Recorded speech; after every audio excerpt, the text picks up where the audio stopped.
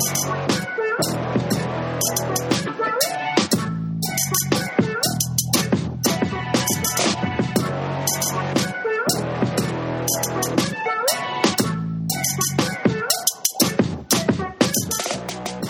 is Thomas Black coming to you from Chattanooga, Tennessee with a brand new episode of The Blackout. And of course, as it is every week, this episode brought to you by Super Team Media. And my goodness, has it been a busy time since I last talked to you here on The Blackout.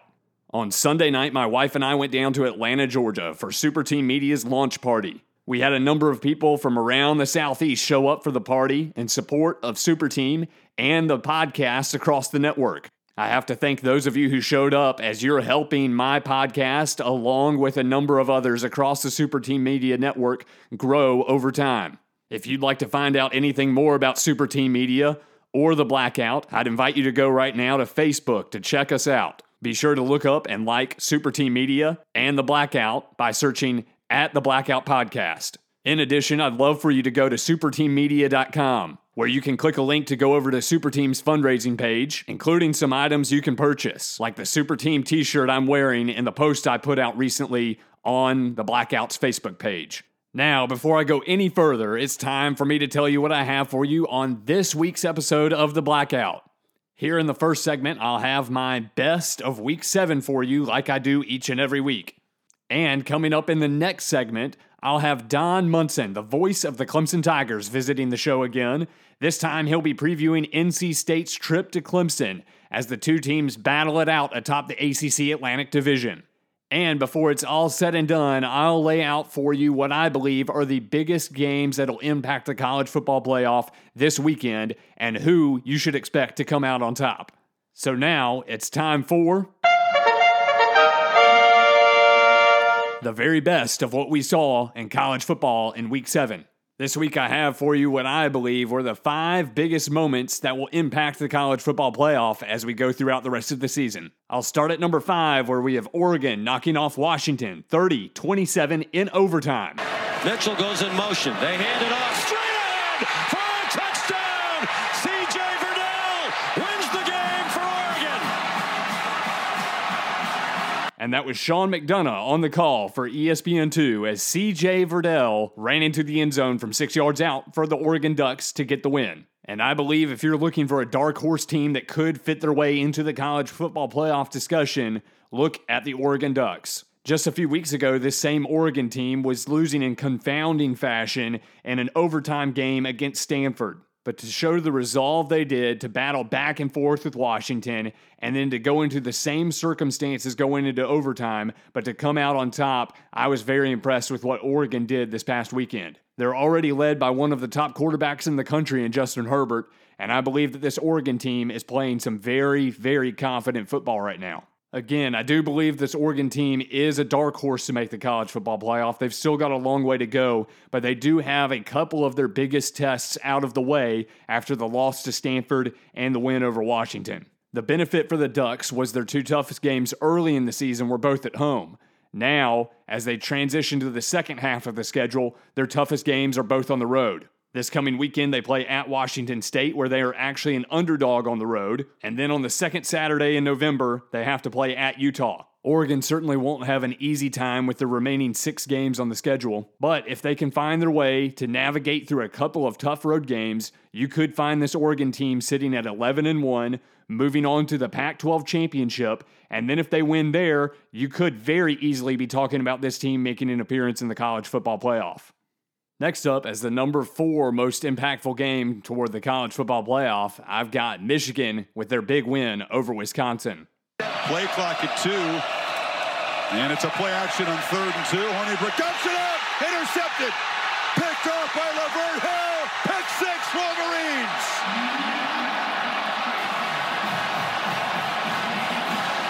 And that was Chris Fowler on the call for ESPN on ABC as Michigan came away with a 38-13 win over Wisconsin.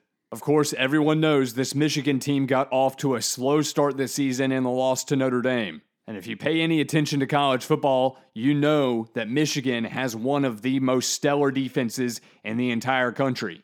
But the thing I'm looking at most with this Michigan team is the combination of that defense with the growth of what's going on offensively, I think this team could be one to deal with by most teams in the country, mostly naming Ohio State in the Big Ten as we go through the rest of the season. Simply put, you look at what Shea Patterson is doing in this offense right now. Not only does he have good athletic ability to be able to throw the ball down the field, but he also has the ability to change a game with his legs. A couple of really big, long runs for Michigan really boosted this offense and helping them pull away from Wisconsin. And as you turn your attention to the latter portion of the season, circle the game between Michigan and Ohio State. Remember back to how the Buckeyes had trouble working against Penn State's defense. The Wolverines play on a whole nother level defensively. And if the offense can continue to grow and Shea Patterson can continue to make a bigger impact on games offensively, watch out for when the Wolverines face off against the Buckeyes. And speaking of the Buckeyes, I've got Ohio State at number 3 on this week's Best of Week 7 as Ohio State pulled away for a 30-14 win over Minnesota. Haskins.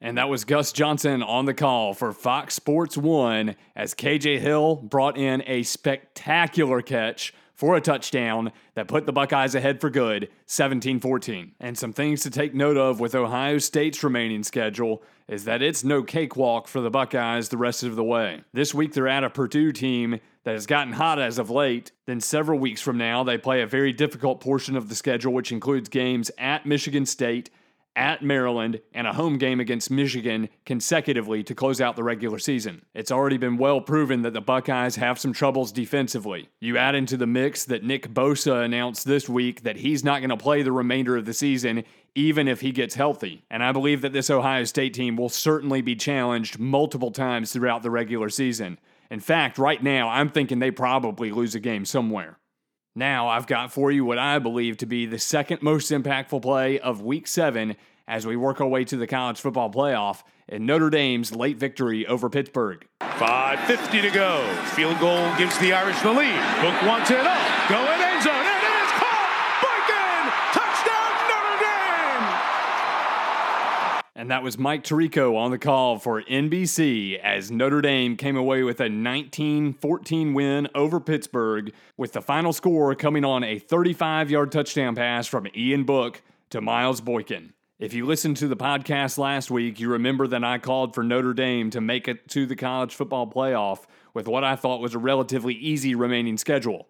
I certainly did not imagine that the Fighting Irish would be tested this much by the Panthers, and there certainly could be another struggle along the way somewhere, but Notre Dame survived another week. They advance on. They're 7-0, and with 5 games remaining at Navy, at Northwestern, home games against Florida State and Syracuse, before closing out at Southern Cal, I think this Notre Dame team still certainly has what it takes to be able to make it undefeated and in their way to the college football playoff.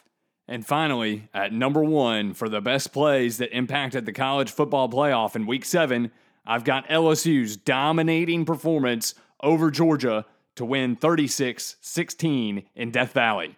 And now he's going to keep it himself. Joe Burrow on the run. A stiff arm. And Burrow trying to ice it himself.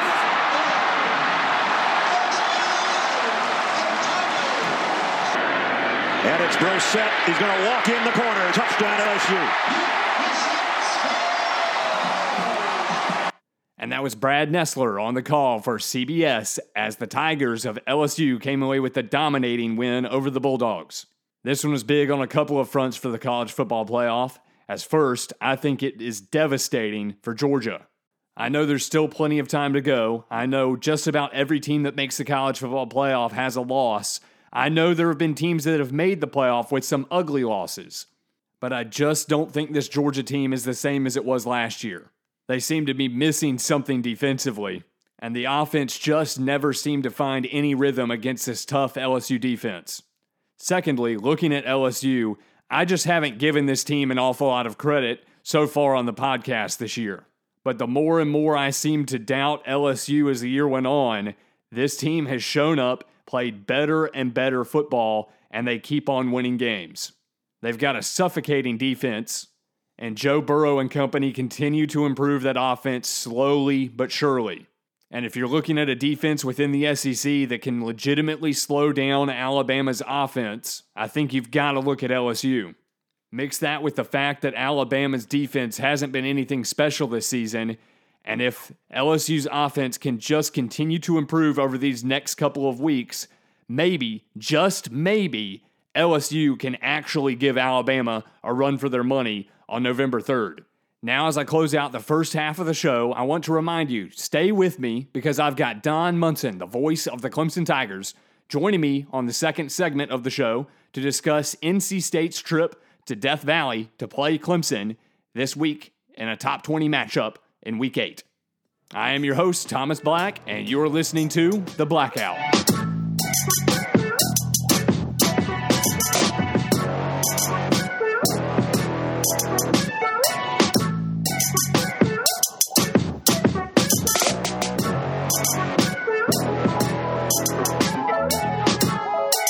And welcome back to another segment of The Blackout. Thomas Black here with you as we enter into Week 8 of the college football season. And now, joining me from Clemson, South Carolina, it is Don Munson, the voice of the Clemson Tigers. Don, how are you today? Welcome to the show. Well, Thomas, appreciate you having me back on. Doing well. Tigers sit here at 6-0, so ranked as high as number 3 in the country, so not a bad time to be a Clemson Tiger right now. Definitely not a bad time to be a Clemson Tiger, and you're looking at a game coming up this weekend, one of the biggest ones in the country, with the number 16 Wolfpack of NC State coming to town. This game is one that offers 2 undefeated teams at this point in the season. To me, I think this one's very intriguing, though, to look at it from a number of different perspectives. One thing I want to get from you early in this interview is looking back, I haven't spoken with you in a few weeks. What is this Clemson team looking like? What is the story coming from this team since the transfer of Kelly Bryant, and how has Trevor Lawrence stepped into the starting role? What is the vibe coming from this team at this point?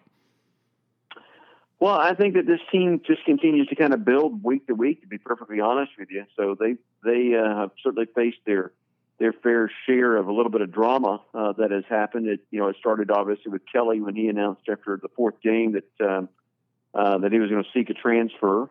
And that was, and I don't think that anybody held that against him within the program. And I think that Coach Sweeney was right up front with him going into that 5th game, saying, "Hey, we're going to name Trevor as a starter." He was still going to play. Kelly was still going to play. They were still going to use that 2-quarterback system, but Kelly decided that he, for his sake, that he wanted to move along to something else. And then, unfortunately, the week after that, we had the passing of C.J. Fuller, the former player here at Clemson, which kind of devastated all of us.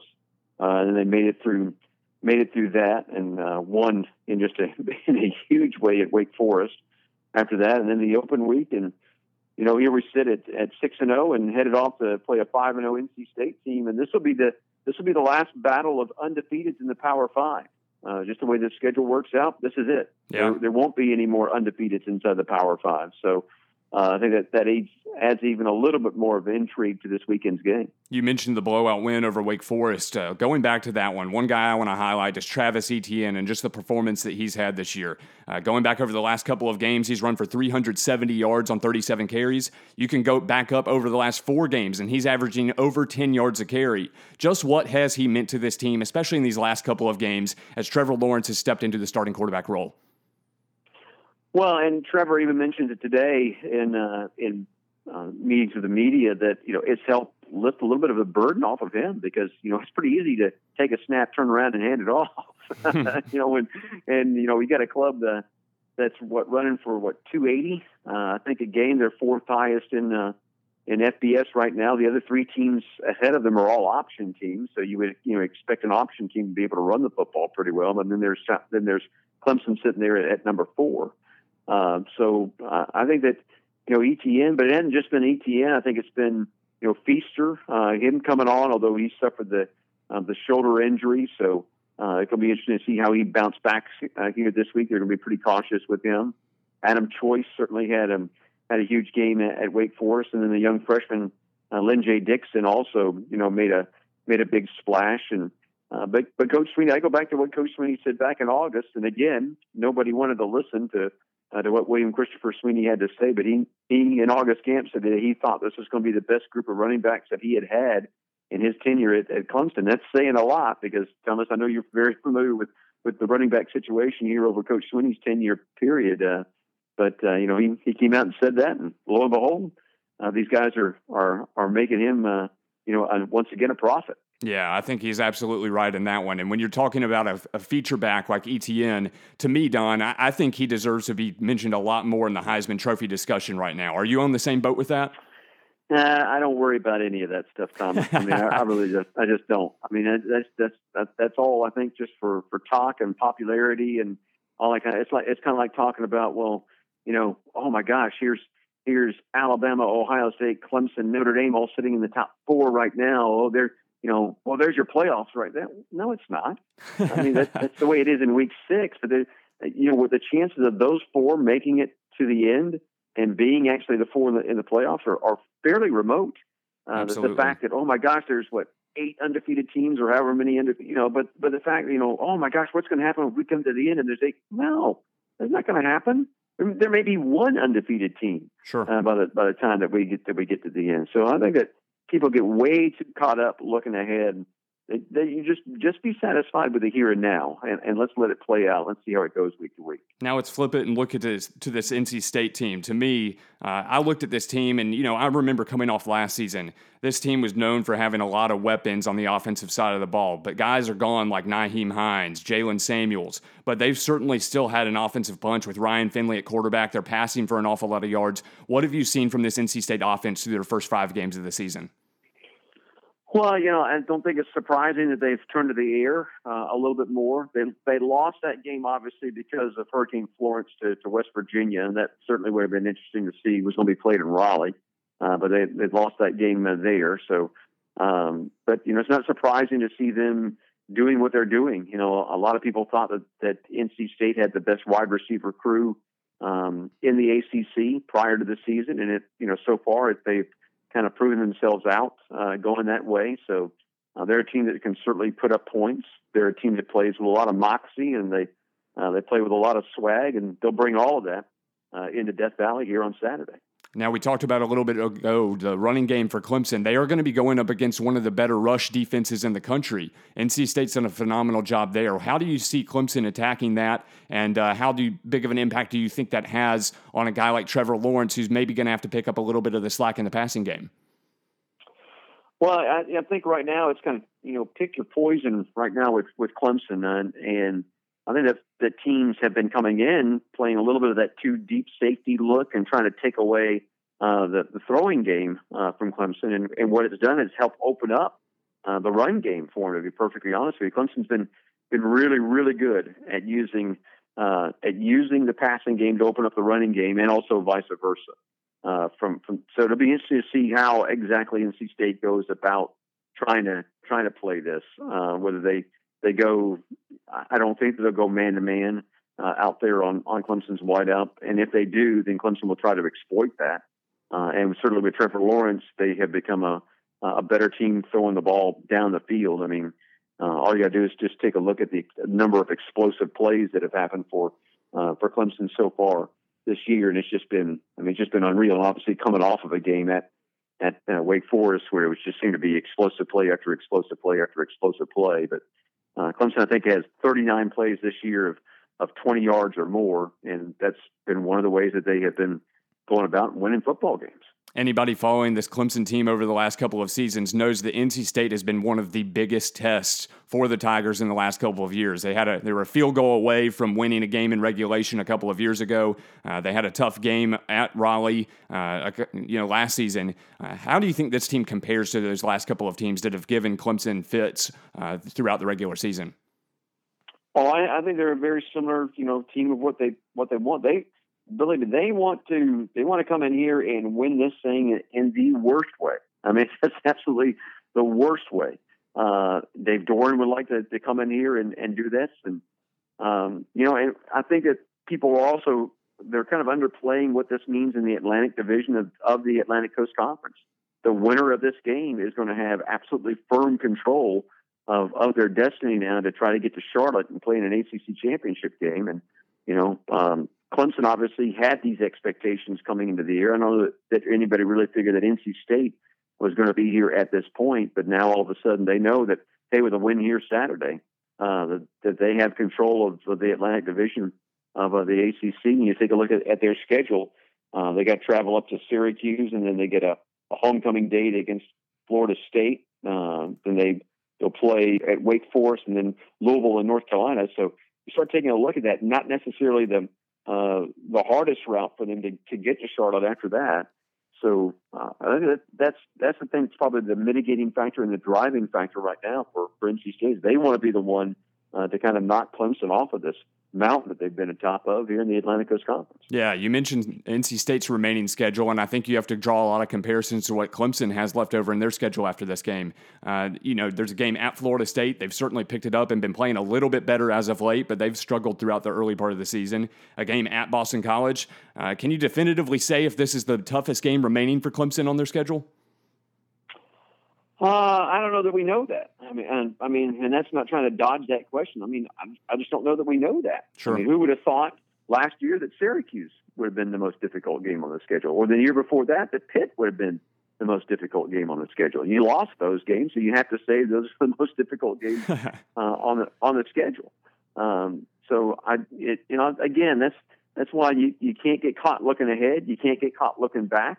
You just got to make sure that you bring your A game each and every week to the playing surface, and that is what Coach Sweeney and his staff have just been marvelous at doing here. Not just the last couple of years, but really the last 7 years, in putting together this streak of winning, at least 10 games in a season.